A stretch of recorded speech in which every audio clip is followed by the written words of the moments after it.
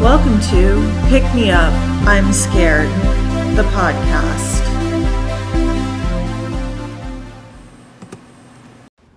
I'm your host, Madeline. And I'm your co-host, Kenna. Kenna, today I wanted to start by asking you, what's your favorite article of clothing right now?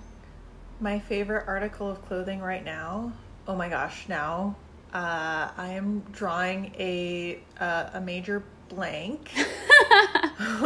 Oh my goodness, because it changes just so much from day to day. I go through phases where like I'll have one t-shirt that is like my absolute favorite, and then it'll be like Gautier mesh shirt I got years ago, and then it'll be terrible nu metal shirt, and then it'll be some sort of, I don't know, like weird skirt with like a cargo pocket. Oh wait, lately it's been this Miss 60 skirt from like 2005 that just has everything from 2005. That's like the button is too big, the pockets are too low, like it's like next level.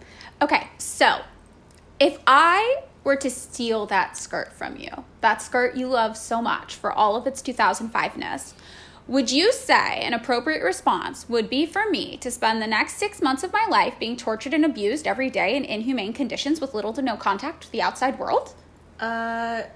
No, because I've had my favorite articles of clothing stolen or had to sell them for money, and I've recovered. Right. Okay. Well, what if I got like mad at you and then I just like punched you in the face right now? Would you want me to spend the next 3 years of my life being tortured and abused every day in inhumane conditions with little to no contact to the outside world? No, but you're asking the wrong person, because I'd be like, I probably deserve being punched in the face. You don't. I would probably actually like apologize. I'd be like, I'm sorry. No. Well, the point I'm getting at, which you probably have already guessed, is that those things seem a little extreme, and yet they are typical sentences for committing the crimes of like petty theft and assault, which means today we must be talking about prisons. Oh. So to understand the current prison system in the U.S. where we live, we need to start in the 1600s. And this is going to be a doozy of an episode because obviously there's going to be descriptions of highly racialized violence in it.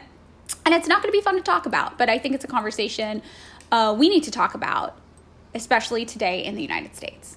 So in 1619, this thing called a privateer, which I had to look up, it's an armed ship operated by a private person holding a government commission and authorized for use in war, especially in the capture of enemy merchant shipping, raided a Portuguese slave ship and brought 20 enslaved African people to the British colony of Jamestown, Virginia.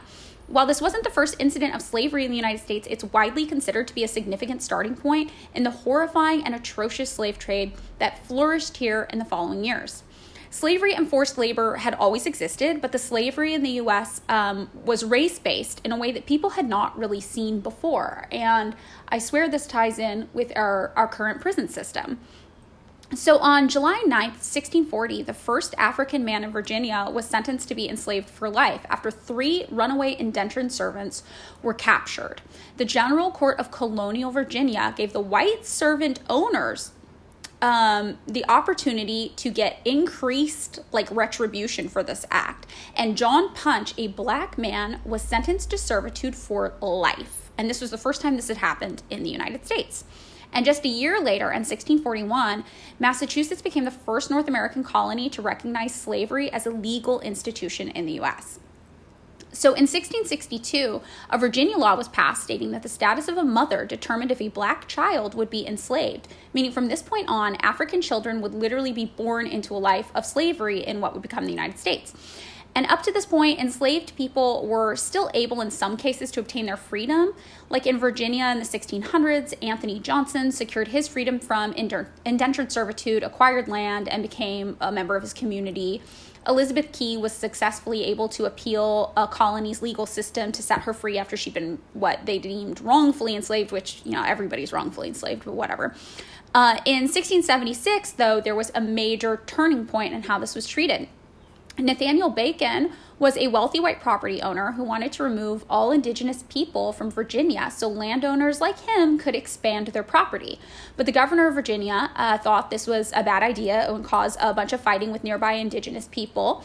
and might make them unite and destroy the colony. So Bacon organized his own militia consisting of both white and black indentured servants and enslaved black people to attack the nearby tribes, promising them their freedom in exchange. And this caused a power struggle to emerge between Bacon and the Virginia governor. And in September 1676, Bacon's militia captured Jamestown and burned it to the ground. Bacon died of a fever like a month later, which is kind of one of those things that just happened before we had access to modern medicine, and the rebellion fell apart. But Virginia's wealthy plantation owners were left super shaken by this, the idea that white and black servants and slaves had been so easily united to destroy the capital at the time. So Virginia's lawmakers began at this point to make a legal distinction between white and black people, permanently enslaving Virginians of African descent and giving poor white indentured servants and farmers some new rights and status. So according to the Oxford English Dictionary, the first appearance in print of the adjective white in reference to a person with a lighter complexion was in 1671. But after the rebellion in 1676, this usage started to increase. And historian Robin D.G. Kelly explained, many of the European-descended poor whites began to identify themselves, if not directly with the rich whites, certainly with being white. And here you get the emergence of this idea of a white race as a way to distinguish themselves from dark-skinned people who they associated with perpetual slavery. And this is how slavery that developed in the next couple of centuries in what now is the U.S. was extremely race-based compared to other slavery that had existed globally before it. So over the next 40 years, increasingly harsh and restrictive laws were passed, culminating in the Virginia Slave Codes of 1705. And the Virginia Slave Code stated, amongst other things, that non-Christians brought to the Virginia colonies would be slaves, even if they converted to Christianity after. It also allowed slave owners to punish slaves without fear of legal repercussions and specified the rewards for the capture of runaway slaves. And sorry, I used slaves there because that's how the text was written, but it's obviously better to use the term enslaved people. In the 1700s alone, the United States saw an influx of up to 7 million African people who were stolen from their homelands and forced into labor and inhumane conditions against their will. The transatlantic slave trade operated from the 16th century through the 19th century, carrying enslaved people, crops, and goods between West Africa, Caribbean or American colonies, and the European colonial powers. Enslaved African people were forced to work on the plantations that grew those crops, which were then exported to Europe. European goods, in turn, were used to purchase more enslaved African people, who were then brought on the sea lane west from Africa to the Americas.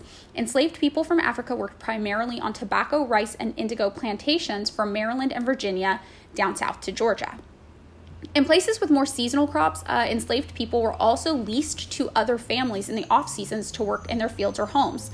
And slave masters who were wealthy plantation owners existed, of course, but also members of the middle class, like teachers, lawyers, business owners, and doctors owned slaves. And enslaved people produced 95% of all British exports during this period between the establishment of Virginia and the American Revolution. These people were worked to death because it was cheaper to simply buy a new one than care for them, as though they were objects you rent through and not people. The conditions were horrific, some of the worst for enslaved people throughout all of human history, far worse than Roman slaves or medieval serfs, according to all modern historians. And as a white woman, I don't want to be gratuitous with the descriptions in any way or profit off of Black suffering, but I also don't want to underscore the severity of the treatment these people endured. Enslaved people were occasionally provided with homes, but often had to build their own. Living conditions were cramped. Food and clothing was scarce. Slave masters intentionally spent as little money as possible caring for enslaved people. Enslaved people worked from sunrise to sunset, usually every single day. Some got 1 day off per month. Some were allowed Sundays off, but this was considered pretty rare, and it would be like if your slave master imagined himself to be benevolent or something, which is obviously impossible and horrifying. But the work included planting and harvesting, as well as clearing land, digging ditches, cutting and hauling wood, slaughtering livestock, and making repairs. Enslaved people were often forced to work as unpaid mechanics, blacksmiths, drivers, carpenters, and women in particular were forced to cook and care for their tormentors' families, in addition to spinning, weaving, sewing, etc. There was also obviously horrific sexual exploitation, which again, we don't need to get into details because I don't want to be gratuitous, but it's awful. And what's especially jarring is that a lot of this is rewritten by mostly white historians today to sometimes act like they're cute little relationships that happened. But there's no consent. There's no way anybody could have consented in a power dynamic. And many enslaved people had to watch their partners be harmed in this way, and they were powerless to assist in these dynamics. And all of this was endured on insufficient diets because slave owners didn't want to feed people. The conditions were unsanitary, and this combined with the gruesome hard labor meant that enslaved people were highly susceptible to disease, and it wasn't treated, and they were forced to work through it. Child mortality on plantations was between 66 to 90% on rice plantations, where malaria was rampant. And of course, if enslaved people underperformed, they would be punished through whippings, torture, mutilation, imprisonment, murder, or sometimes they were sold, in which case entire families would be torn apart. And despite these horrific conditions, enslaved people did find ways to fight against their oppressors, obviously slowing down their work paces, breaking machinery, destroying crops. They learned to read and write, even though it was forbidden by law. Some burned down buildings, some killed their tormentors outright. Thousands found ways to escape, leaving the plantations and living in hiding, sometimes in communities together, in forests and swamps. And many organized and revolted. Even forming communities amongst themselves while enslaved was an act of rebellion, marrying, having children, building families, as well as practicing religion and creating an underground culture built on storytelling, singing, planning, and like making fun of the people who were oppressing them as like a coping mechanism. They passed down survival skills like hunting, fishing, gathering food, and creating herbal medicine. And to combat the racism they experienced, many parents told their children that they were in fact superior to the lazy whites who are incapable of working for themselves.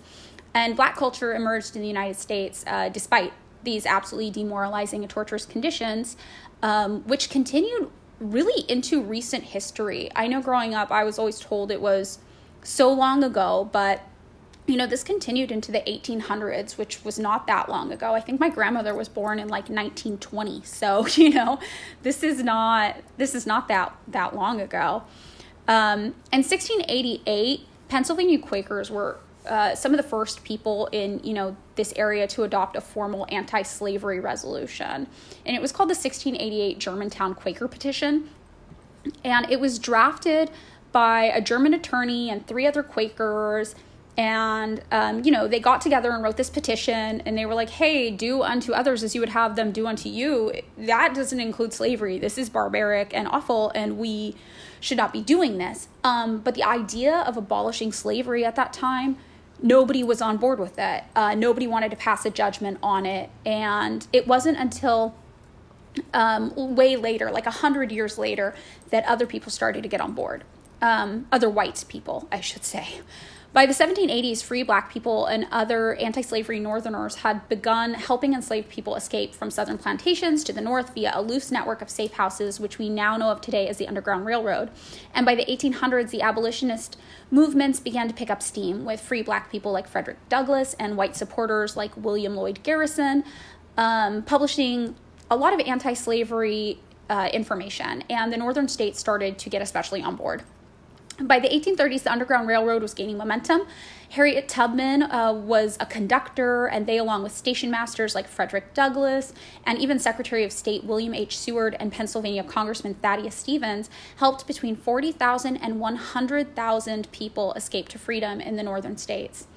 And in 1820, a bitter debate over the federal government's right to restrict slavery over Missouri's application for statehood ended in a compromise. Missouri was admitted to the Union as a slave state, Maine as a free state, and all western territories north of Missouri's southern border were to be free. And this was called the Missouri Compromise. But in 1857, when an enslaved man sued for his freedom on the grounds that his master had taken him into free territory, the Dred Scott decision by the Supreme Court effectively repealed this Missouri Compromise by ruling all territories were open to slavery. So on September 22nd, 1862, Lincoln issued a preliminary Emancipation Proclamation, and on January 1st, 1863, he made it official that slaves within any state or designated part of a state in rebellion shall be thenceforward and forever free. This freed some 3 million enslaved people, and the Emancipation Proclamation deprived the Confederacy of the bulk of its labor forces and put international public opinion strongly on the Union side. And all of this obviously culminated in the Civil War. And at the end of the Civil War in 1865, the 13th Amendment was passed, which is what we were trying to get to by going through, obviously, the horrific, disturbing history of slavery in the United States. And despite the fact that many enslaved people would not know it for decades to come because they were relatively cut off from the rest of the world, the 13th Amendment is what officially ended slavery in the U.S. Almost. So the 13th Amendment states, neither slavery nor involuntary servitude, except as a punishment for crime whereof the party shall have been duly convicted, shall exist within the United States or any place subject to their jurisdiction. And people who had previously relied on the labor of enslaved people, who are now out of a labor supply, saw an opportunity there with the wording, except as a punishment for crime. So in late 1865, Mississippi and South Carolina enacted the first of what would come to be known as Black Codes, which were basically a series of laws designed to make being Black in the United States a crime, so that these formerly enslaved people could be arrested and thus legally forced to labor for free again. Mississippi's law required Black people to have written evidence of employment for the coming year each January. If they left before the end of the contract, they would be forced to forfeit all earlier wages, and they were subject to arrest. And nearly all of the southern states enacted their own Black Codes that same year, 1865, and in 1866, the following year. Some states limited the type of property that Black people could own, while virtually all of the former Confederate states passed strict vagrancy and labor contract laws, as well as so-called anti-enticement measures designed to punish anyone who offered higher wages to a Black laborer who was already under a contract. Black people who broke labor contracts were subject to arrest, beating and forced labor, and apprenticeship laws forced many minors, either orphans or those whose parents were deemed unable to support them, into unpaid labor for white planters. Passed by a political system in which Black people effectively had no voice, the Black Codes were enforced by all-white police and state militias, which were usually made up of Confederate veterans of the Civil War across the South. And Black people were effectively forced into slavery again. In 1871, the Virginia Supreme Court ruled that a convicted person was, quote, a slave of the state. After the American Civil War, the number of U.S. penitentiaries in the South and West spiked, their inmate population surpassing 30,000. And by 1880, the majority of these inmates were African Americans. Overcrowding, disease, and widespread abuse of convicts at the hands of both guards and fellow inmates plagued prisons and kept death tolls high. And in the South, that's where chain gangs became common, filling the labor shortage caused by the end of slavery. Prisoners worked 15-hour days without pay. And Northerners also explored new penal models, including one system that required constant silence, while others tested experimental medical treatments on inmates. And states put prisoners to work through this practice called convict leasing, where white planters and industrialists leased prisoners to work for them. And states and private businesses made money doing this, but prisoners obviously didn't. And this meant that many Black prisoners found themselves living and working on plantations against their will and for no pay decades after the Civil War. And convict leasing was, as you can imagine, brutal and inhumane. According to the Washington Post, tens of thousands of people, overwhelmingly Black, were leased by the state to plantation owners, privately owned railroad yards, coal mines, and road-building chain gangs, and made to work under the whip from dawn till dusk, often as punishment for petty crimes such as vagrancy and theft. By 1910, the U.S. prison system had quadrupled in population from the past 3 decades. And in July of 2018, researcher Reginald Moore announced he'd found the remains of 95 Black prisoners who had died working in Sugar Land, Texas in the early 1900s. Experts estimated their ages were between 14 and 70, meaning that some of them would have been born into pre-Civil War slavery, freed, then incarcerated and forced into unpaid labor again. In Texas alone, between 1866 and 1912, more than 3,500 prisoners died. Legal scholar Michelle Alexander writes in her book, The New Jim Crow, quote, "The criminal justice system was strategically employed to force African Americans back into a system of extreme repression and control, a tactic that would continue to prove successful for generations to come." Which brings us to today. And we're going to start to talk about what prisons look like today. Today, the U.S. imprisons people like no other. 1 in 5 prisoners in the world is from the United States. We have 2.3 million total incarcerated people, which is nearly 500,000 more than the next closest country, which is China, who has 1.6 million. However, our population in the US is 328.2 million, and China's is 1.4 billion. So as a percentage, we're incarcerating astronomically high amounts of people compared to other countries. We have approximately 5% of the world's total population, yet in between 20 to 25% of its total incarcerated people. And more than 60% of them are people of color and disproportionately Black. Black men are 6 times as likely to be incarcerated as white men today. And for Black men in their 30s, about 1 in every 12 is in prison or jail on any given day. For Black men in their 20s, there's a 1 in 8 chance of incarceration, made especially more likely thanks to Ronald Reagan's war on drugs. Did you grow up hearing about the war on drugs at all? Was that a thing in your childhood? I think it was very small. I mean, I do remember the DARE program, but I think that would have been under Clinton. Yeah, I think so. Yeah. But yeah, I think when I was, drugs everywhere, lock everybody up. Like if you do drugs, that just leads to murder. Right, exactly. I grew up also with that understanding that doing drugs, the war on drugs, it's like, yeah, people who sell drugs, people who buy drugs, people who do drugs, they want to kill you. It was very much like tied to this idea of fear, that we should fear drugs in some way as though they're harming anybody that's not the person doing the drugs. You know what I mean? Yeah, it's like, I remember there was like I don't know why I remember this, some after school special that obviously came out before I was born, because those are like a lot older, where like, I think it's like some actress like Helen Hunt does, like someone's like, take this angel dust. And then the next scene is like, she's like jumping out of a window like basically like, I think the whole thing was like, drug dealers are basically like, murderers. They're basically like Satan. Yes. Like they are like, that's all they want to do is like fuck up your life for their own personal pleasure, and the pleasure that you get from drugs is fake, and it's going to like, it's like and make you do crime, and like it's just like, yeah. Yeah, I grew up with this exact same thing. There was highly moralizing and amoralized language revolving around drugs and drug use. And, I was probably too young to realize it at the time, but it was highly racialized, obviously, mm-hmm. especially growing up as like white children. We were taught that the drug dealers were evil, and the drug dealers were disproportionately presented as being Black men. Yes. So in the 1980s, this all contributed to this like national sentiment against drugs, but not in a way where we were actually concerned for the safety, like it's a public health care issue, just more in a criminalized, penalized, like fear the men, get them off the streets kind of a thing. Mm-hmm. And Congress created mandatory minimum prison sentences for drug crimes. Since this time, state spending on corrections has increased over 300%, and the U.S. prison population has increased over 400% just since the 80s, making the United States prison system the largest in the world, with an incarceration rate 5 to 8 times higher than in all other developed nations.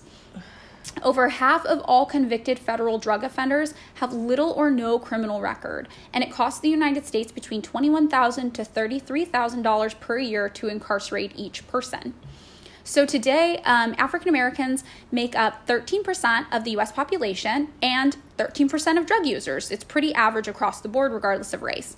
But they also make up 35% of drug arrests, which is over twice the population, so extremely disproportionately high, 55% of drug convictions, and 74% of those sentenced to prison for drugs, making the war on drugs a contemporary Black code meant to imprison Black people. Oh, yeah. According to the Bureau of Justice Statistics, an African-American boy born in 2001 faced a 32% chance of being imprisoned at some point in his life, compared to a 17% likelihood for a Hispanic boy and a 6% likelihood for a white boy. So what is that, 12, 20? That's like over 5 times as likely based on race. And the number of drug offenders in state prisons has increased 13-fold since 1980. That's just for drug offenders in state prisons. And 77% are nonviolent offenders. 1 in every 31 adults in the U.S. is now in a corrections system. Over the last 2 decades, state spending on prisons grew at 6 times the spending on higher education. And the Pew Center on the States found that corrections spending is outpacing government spending on education, transportation, and public assistance. Nearly $70 billion a year is spent on prisons, probation, parole, and detention centers. And much like the plantations of the 1800s, prisons are a profitable business today. In 1924 to 1936, there was an effort to limit the exploitation of prisoners for free or cheap labor. Congress introduced this thing called the Asher-Sumners and this thing called the Walsh-Healy Act, both of which limited the reach of prison labor and the transfer of items made within prison labor across state lines.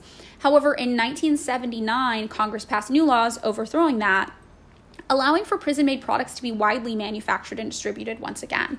So in the 1990s, you had companies like Victoria's Secret, Microsoft, Nintendo, AT&T, Dell, Eddie Bauer, Kmart, Macy's, Wendy's, McDonald's, Revlon, JCPenney, Sprint, Honda, Nordstrom, Texas Instruments, the TI calculators, and Starbucks using prison labor, paying between 25 cents to 40 cents an hour on average, with some people making $500 per year for full-time work. And in the 2000s, courts upheld that prisoners don't need to be paid for their labor at all, pursuant to the 13th Amendment, and are paid by, quote, the grace of the state, at wages ranging from 23 cents to $1.15 per hour on average in that time period, but sometimes being completely unpaid altogether.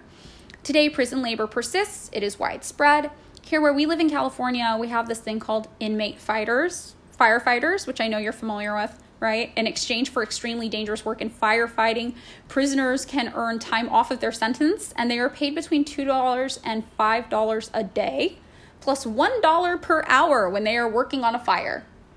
Oh my gosh. I think I even saw something where after, even though they have all the certifications, many people are still not allowed to become firefighters after their release. Because they're convicted felons? Because they're convicted felons. It's...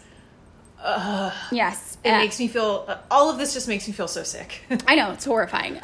Because incarcerated firefighters are paid so little, the program saves the state of California $90 to $100 million a year. And in addition to providing cheap and unpaid labor, prisons themselves are a profitable business.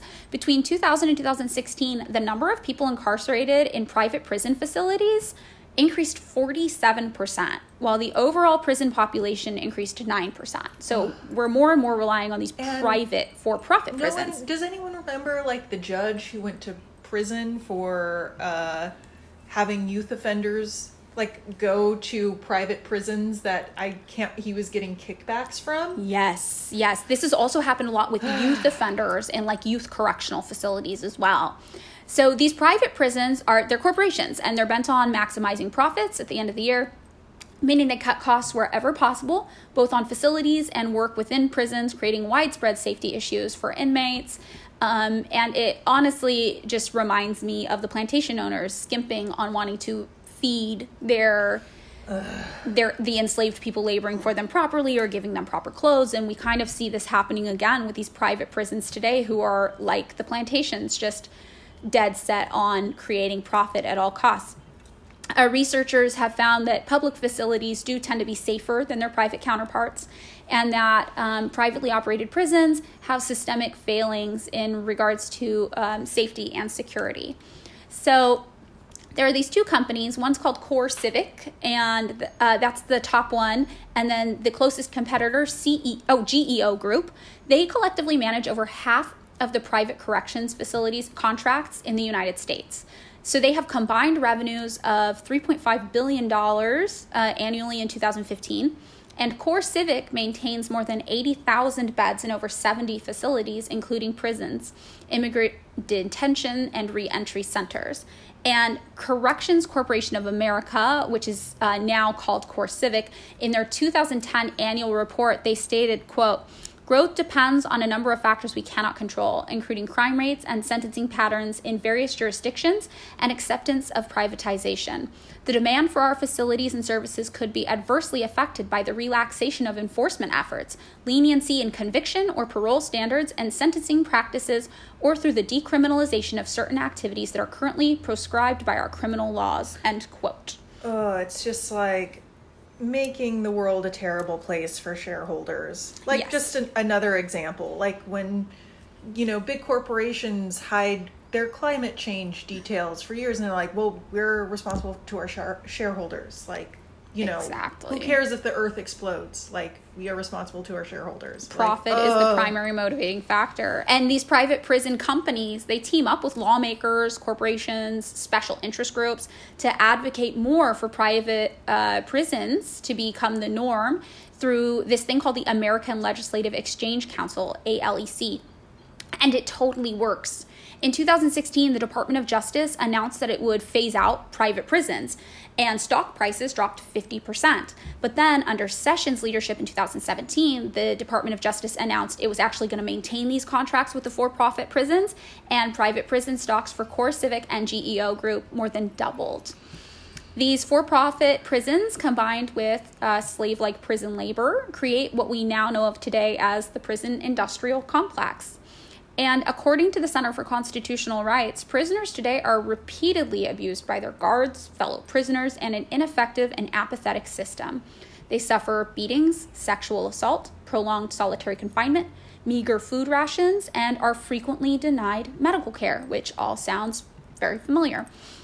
According to the Bureau of Justice Statistics, the rate of sexual abuse in juvenile facilities was more than 5 times greater than the parallel rate in adult facilities, which is just heartbreaking. So today, what we have is rich white corporate owners profiting off of the unpaid labor of a disproportionately high amount of people of color, and in particular Black men, working together with local, state, and federal governments to ensure incarceration levels are on the rise, born from and continuing to directly mirror the history of the enslavement and torture of Black people in the United States.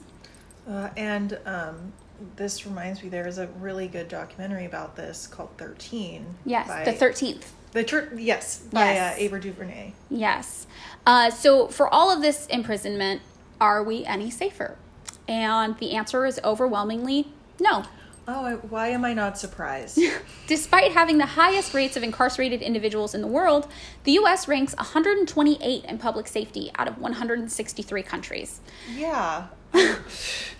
I like how, like, when people are do the wrong thing, like, it makes it worse. Like, yes. Yes. The safest country in the world is actually Iceland, where only 200 people total are imprisoned. Granted, they do have a small population, but still, that is a very low amount of people. And Icelandic prisons are nothing like what we think of in the U.S. today. Prison cells are open, inmates do weekly grocery shopping, and they share the same general spaces as prison staff, fostering what some there describe as a sense of community. And in fact, studies have shown that sentencing someone to prison has no effect on their chances of being convicted of a violent crime within 5 years after being released from prison. And some studies show that being imprisoned can actually increase your odds of reoffending by 7%, which makes sense when you think about how little support networks exist for people released from prison. Like you were talking about, it's hard for convicted felons to get jobs. They very often have few opportunities to re-enter what we consider like normal life, whatever that means.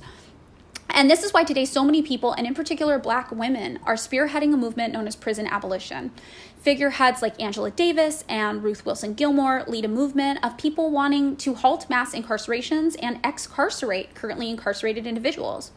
Angela Davis argues prisons are an obsolete institution because they exacerbate societal harms instead of fixing them. Quote, are we willing to relegate even larger numbers of people from racially oppressed communities to an isolated existence marked by authoritarian regimes, violence, disease, and technologies of seclusion that produce severe mental instability, end quote. Davis contends mass imprisonment reproduces the very conditions that lead people to prison. Abolition focuses on, instead, restorative and transformative justice as alternatives to the prison system, which we call carceral justice, which seek to treat the cause of crime at their source to prevent crime from happening and focus on victim-centric justice that assists and aids victims in their pursuit of actual help and assistance rather than just an idea of punishment. Prison abolition is about, at its core, imagining a better future through a 3-point system. The steps are moratorium, decarceration, and excarceration. Step 1 is moratorium, which is described by Critical Resistance co-founder Rachel Herzing as just stop building cages. Pretty simple, right? Yeah. Yeah. Step 2, decarceration, is about finding ways to get people out of prison. The easy first step is to release nonviolent offenders who have no business being in prison in the first place, even within our current definition of what the business of being in prison is. So this would mean people in prison for things like drug use. Writing bad checks. Yeah, exactly. I feel like when I was a kid in the 90s, you would hear stories about people getting sent to prison for life for writing bad checks. Well, yeah, because of the 3 strikes you're out thing. Yeah, and I think about that as an adult who literally, like, uses checks, like, very rarely. Never. Like, Yeah. never anymore because of electronic payments. And I'm like, dang, people used to go to prison for writing bad checks, yet I can overdraw my bank account and it's fine. all I get is a fee. Yes. Like, I remember thinking that as a kid and not wanting a checkbook for that reason. Oh, wow. Yeah. I mean, yeah. And then you think about so many places where obviously like marijuana use is decriminalized or legalized, and yet people are still in prison in those places for marijuana related offenses. So the third step in this is excarceration, which is finding ways to reimagine and build a society that doesn't involve prison. Decriminalizing mental health episodes, fighting homelessness, decriminalizing drug use. These are pretty obvious ways to keep people from getting pipelined toward prison. Adequately funding mental health treatment, providing housing for people in need, and offering adequate rehabilitation services for people with substance abuse issues. These are all critical, and these are easy ways to reshape our communities. Prison abolition is viewed, though, as a long-term multi-step process because it also involves adequately funding all of these things, and it means reimagining our world. And for the people who do still commit violent crimes, like, there's still accountability. Restorative justice seeks to restore the victim, their community, and the offender. And as Azura Crispino, prison labor activist and co-founder of the Prison Abolition and Prisoner Support Group, defines this, it's a concept of asking the offender what in their life has led them to commit the act and what we can all do to change those conditions. Through either restorative or transformative justice, the systemic analysis takes place of individual interrogation and punishment. According to an article I read in The Nation, quote, "These processes are hardly new. Abolitionists trace the root of restorative justice back to a wide variety of indigenous and religious practices, such as the Mohawk Nation of Akwesasne Band Council in Canada, which has established Indigenous Peoples Court according to the Mohawk principles. As Bonnie Cole, an Indigenous prosecutor, explained, it's not just looking at penalizing. That's old thinking. That's outside thinking. Likewise, the Jewish practice of teshuvah, or atonement, has been linked not only to punishing the offender, but also to a holistic reparation of the relationship between offender and victim. Another Canadian Indigenous people, the Minikaning, avoids the term offender and victim altogether, focusing instead on the behavior of the individuals and how it impacts the community." And then this question always comes up. People always ask this, okay, maybe I'm on board, but what about the rapists and the murderers? This is always the question people ask. And the reality is our prisons actually don't do a whole lot to stop that now. The current system is often so traumatizing for victims that for sexual assaults, only 5% end in arrest and only 0.7% end in felony conviction right now to begin with. So right now, 99.3% of rapists are not facing any form of justice whatsoever. And as for murder, well, we know that we're in a historically low point in violent crime and that rates are dropping every single year. Like, using FBI data, the violent crime rate fell nearly 50% from 1993 to 2019. And many hypothesize that something as simple, like we talked about in the last episode, as removing lead from gasoline accounted for up to 90% of that dip in violent crime that we currently enjoy today. However, for crime that does occur, the current, quote unquote justice system we have isn't working either. Most of the crimes that are reported to the police are not solved. Nearly 40% of murders in particular go unsolved, and the ones that are solved come with a slew of issues. First of all, there's a discrepancy in gendered violence. If a woman kills a man who's her partner, she gets 15 to 20 years in prison on average. But if a man kills a woman who's his partner, he usually only gets 2 to 6 years. Whoa. Yeah. I was just thinking, I was watching the documentary on the Golden State Killer, and I was just like, wow, police are bad at their jobs. Yeah. They're we were listening to one, murder podcast together, and the woman who was hosting was like, oh yeah, only 50% of violent crimes are solved. And in some places it's really low. In some places it's like really high, but it never reached like 99%. No. Where, you know, like in the media in the United States, they're like there's all these serial killers who are being caught by these detectives, and yeah. or like CSI, where like every single thing, it's like, no, they're not doing that. And first of all, these crimes are really rare, right? And when they happen, the reality is they're not getting solved today very much. And when they are solved, a lot of time it's the wrong person. That's why places like the Innocence Project exist. And of course, when we're going to wrongfully accuse and convict somebody of a crime like murder, it's probably going to be black men, because racism is so entrenched in our system. That's why so many people who are even conservative, quote unquote conservative people, are against the death penalty, because it's so disproportionate. Yes. So black men are usually, wrongfully convicted for these crimes. Of the 185 people exonerated from death row since 1973, 53% are black.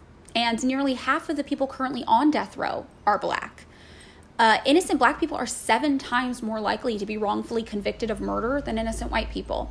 And police misconduct occurred in more than half of all wrongful murder conviction cases involving innocent black people, which makes sense if you remember, you know, after the Civil War, how most of the police were people who had fought for the Confederacy. They were fighting on behalf of the plantation owners, and there's just this legacy of the police system in our country. It's built off of that, you know? It's built off of this idea, which I think accounts for a lot of why our current police system it can't be fixed.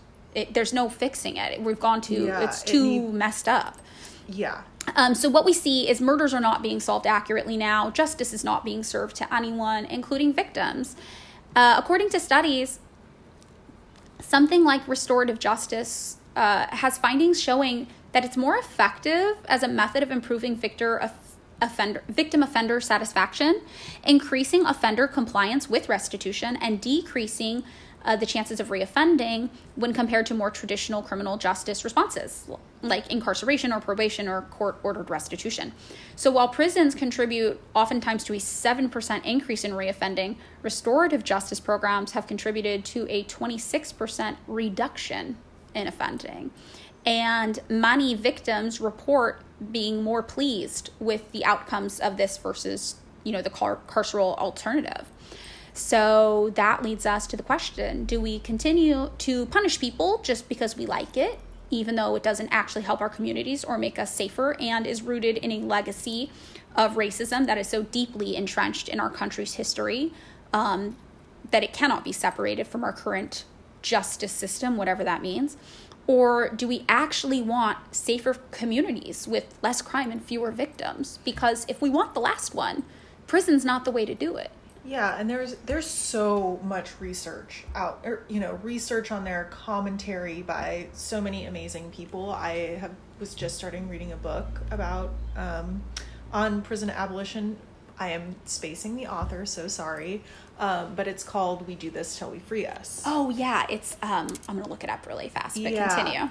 But there is just so much research and so much like history into the system of like, you know, what do we do when people do bad things? Right. It's Mariame Kaba. Yes. I don't know why I was spacing, but Mariam Kaba. Yeah. And there's just so much history and so much research, and where it's like the modern form of prison is a very new idea.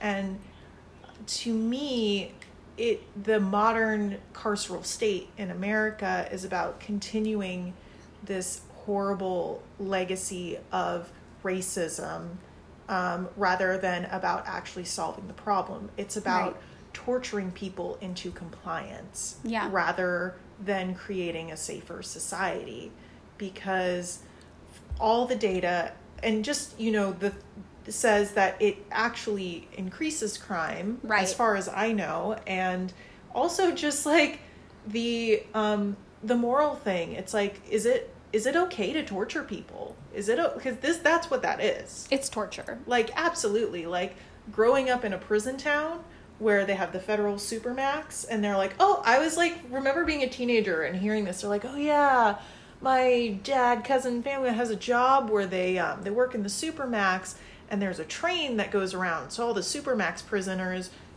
because technically they have to leave their cell an hour a day, they just get into a shower on the train track, so they don't even leave. I'm like, that is absolute torture. Yeah. Like, it's, being confined to that small of a space that's like hell. Like, yeah, biblical hell, which is like, I just don't understand where this idea of like torturing people into compliance, and we think that it's the right thing to do. It's kind of like the old school idea, well, if we scream at them enough and beat them, they'll do the right thing. I'm like, does that ever work for people? Like, usually it's like helping them and being nice to people, then they're nice, or do better. You know, like, I just don't understand this. And I know it's hard because, like, you know, we're just entrenched in our culture of this idea that you need to punish people to fix things. Right. Yeah, we're so caught up on the idea of punishment that we can't imagine a world where justice doesn't involve punishment. And not to say that people don't deserve accountability. Yeah, accountability is different than punishment. I think people think that they're the same thing. Right. But I think it's different, because punishment doesn't necessarily mean the person is accountable. Right. Or you create a safer environment. I think a major thing too is that, like, as a woman, like, I've been the victim of sexual assault, and I personally feel that people don't actually care about my safety.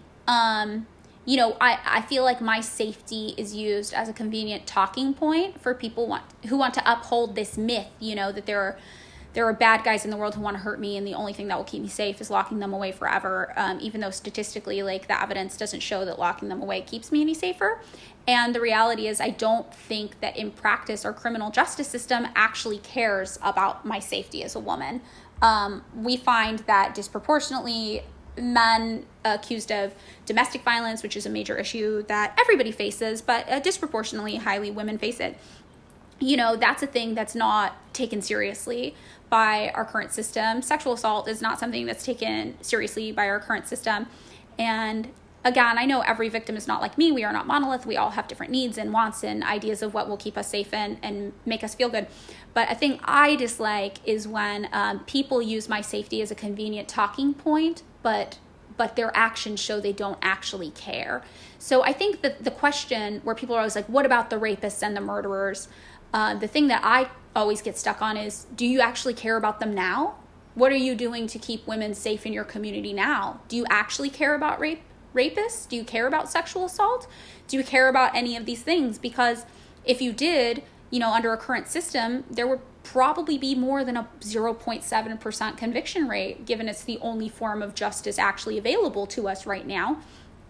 And, you know, the idea that most women don't report their assaults, that's for a reason. And that reason is at the police level for sure. It's also at the cultural level. Absolutely. Yeah. So you have these people who contribute in their day-to-day life to a culture where women feel unsafe even talking about the ways they've been harmed. And yeah, I feel that those are the people most likely in these conversations to go, well, what about the rapists? And that's the thing I get stuck on, where I'm just like, what about them? What do you do in your day-to-day life to make women feel safe around you with their stories, with their experiences? Like, what about the rapists now?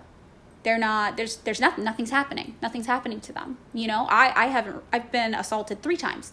I haven't reported any of them because I don't feel that we have a culture where it's safe for me to do so. I feel the easiest thing for me to preserve my mental health and my well-being is to not talk about it, or not talk about it specifically anyway, not to name names, not to point fingers. That's the current carceral system has created that, where victims are forced to publicly defend themselves, to double down on their stories, to remember everything exactly accurately in order to get this conviction that sends some man away to prison for forever. And that doesn't even go into the fact that, like, a lot of these people, I don't want them to be in prison forever. That isn't the restitution that would actually help me. You know, some of these people, what would help me is a conversation where I could candidly sit down with them and have them acknowledge what happened and what they did. And like understand why they did this and stop them from doing it to other women in the future, because I know a lot of these men are going to continue to do this to women in the future unless I come forward and ruin my life in order to publicly accuse them of this crime and go through a court process to send them to jail, send them to prison. And like, that's a hard decision for any victim to make. Like, no victim should have to make that decision to ruin their own life and have a 0.7% chance it will lead to this man not hurting people in the future. Mm-hmm. It's a thing I think about a lot. Anyway, I don't know. Do you have any? It's so hard because the rapist and the murderer question is the one that is absolutely gets hung up on, and it's hard to be like, it's terrible, it's wrong, and we need some sort of preventative societal change to make sure it doesn't happen or is acceptable in the first place. Right. In the culture. And it's really fucking hard. But I think everything bears out that the carceral state, prisons, police, this is not the answer. It's not working. The answer is society, the culture itself coming together to find another way. Right. And yeah, it's like a lot of times people want to paint you, we've talked about this before, as like a rape apologist if you are a prison abolitionist. And it's hard, though, to look at all of the data, and like, as a sexual assault survivor in particular, it's hard to look at that data and think that prison is the right thing to do. It's like, on the contrary, I would easily think that people who think prisons are working in our current system is working with a 0.7% conviction rate for rapists in general. It's like, if you think that's working, that's, to me, more rape apology. Like, you think the system where 99.3% of offenders have absolutely no repercussions or accountability in their life, like, if you think that's the system that's working, like, that's the thing that's more broken, to me personally. Yeah, and especially with like the idea of like murderers, we think of like serial killers and stuff like that, where it's like, it's so, I don't know, it's really fucking hard, because on one hand, it's like with larger crime, it's like, how do you prevent something like that is just so rare, and like how I think it's all about listening to people who've been impacted by that, and from what the data stands out, it's more about restorative actions. And also, I think that like, we get caught up on the idea of the murderers, right? And we go to like the serial killer thing, despite the fact that it's like 54% of all people are killed by someone they know. Exactly. I think that's what I was trying to and for women, it's even higher. Like, what percent of women are killed by people they know? I'm looking it up right now. It's like, it's 64% for women, because men are more likely to be the victims of random crime. Yeah, and it's like, then there's a whole other conversation about misogyny and gender violence and and how it manifests. Where I think in our culture, it's like, well, we just lock all the bad people up, like, and it's like, I think it's interesting. It's so hard, but it's like, it's one of those things. It's like, it's the prison is not, there needs to be a larger force at work to have accountability, for prevention, for helping everybody involved in the situation, and everything that we know throughout history, society is just, this doesn't work. Right. I think it's telling that the leaders in prison abolition today are women. Mm-hmm. And when I talk about these concepts, the people I usually get the most pushback from are men. And I think it contributes to this idea that, like, the men we know aren't the ones harming us, when actually statistically we know they are the ones harming us. The men we know have this idea that there are cowboy defenders, who are going to protect us from the bad guy on the street. They're the good guys. Right, they're the good guys. They're in the white hat, and there's some random man, unnamed stranger in the black hat who's the bad guy. And, they're going to keep us safe from it, while still being able to move through life without taking accountability for the ways in which they wrong us, which overwhelmingly, statistically, they are the ones harming us. That is a good point. Also, I think it's one of those things, it's like in like movie or TV style, it's like we got the bad guy, we locked him up, the end. Where it's like, well, what happens after that? Right. What happens after that? Yes, exactly. And no one, it's like, it's done.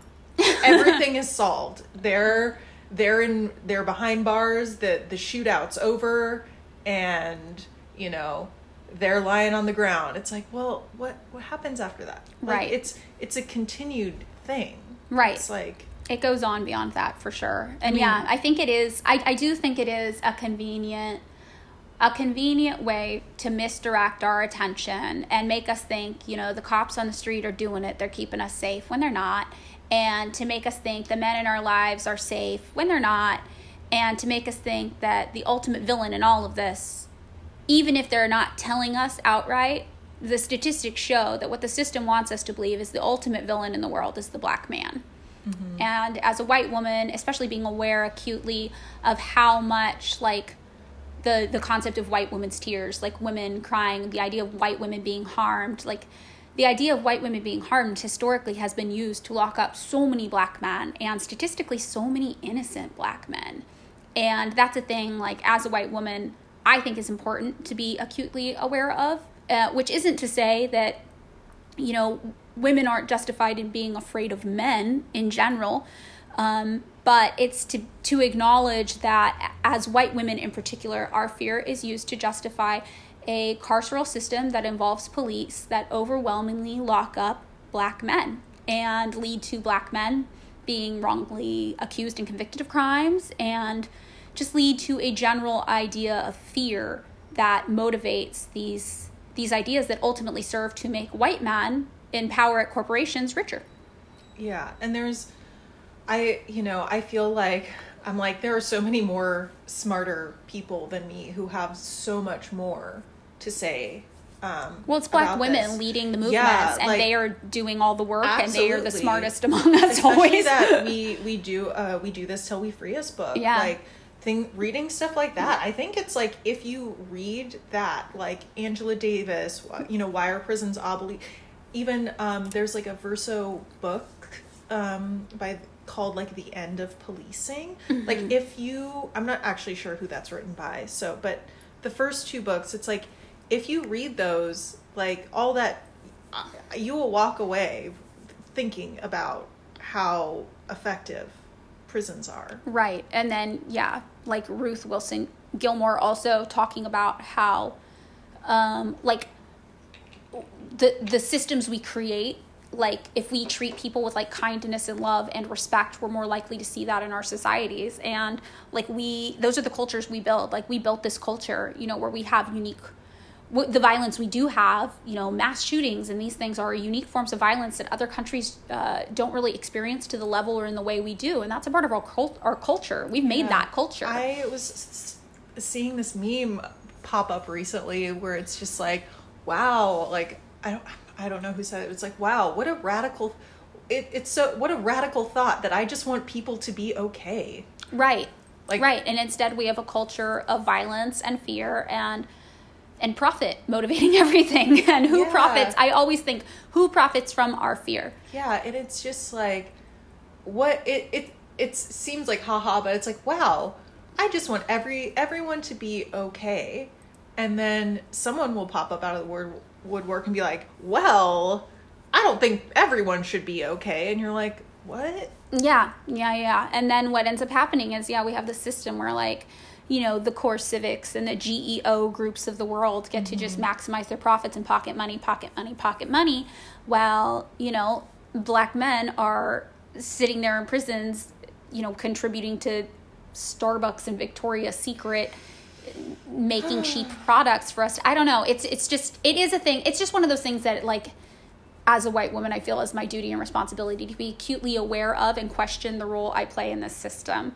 And that's why prison abolition has been such an important thing for me personally to look into and learn more about. And so I feel like there's no good way to end this episode, but I feel like if you have never read about prison abolition before and you were listening and you were like, I'm interested, I'm maybe kind of on board, I still have some misgivings, that makes sense because it's a new concept, right? I would encourage you to read some of the writings of Black women who, again, are spearheading this movement. Ruth Wilson Gilmore, Angela Davis, Mariame Kaba, any of these people, their writings will be able to speak more on this topic than we can. But if anybody reading this has their mind, or listening to this has their mind changed at all, maybe we've done an okay thing to at least introduce you to this concept that many Black women can explain and discuss better than we can. Yeah. Mm-hmm.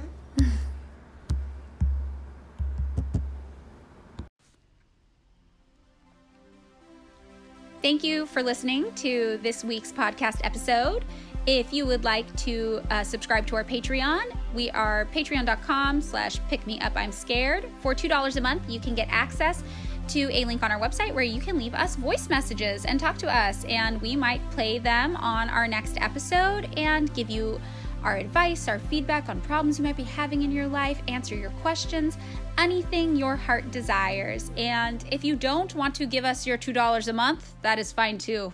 We understand completely. That is your $2 a month. You keep it. I forgot what I was talking about. Okay, yeah, that's it. Thanks. Bye.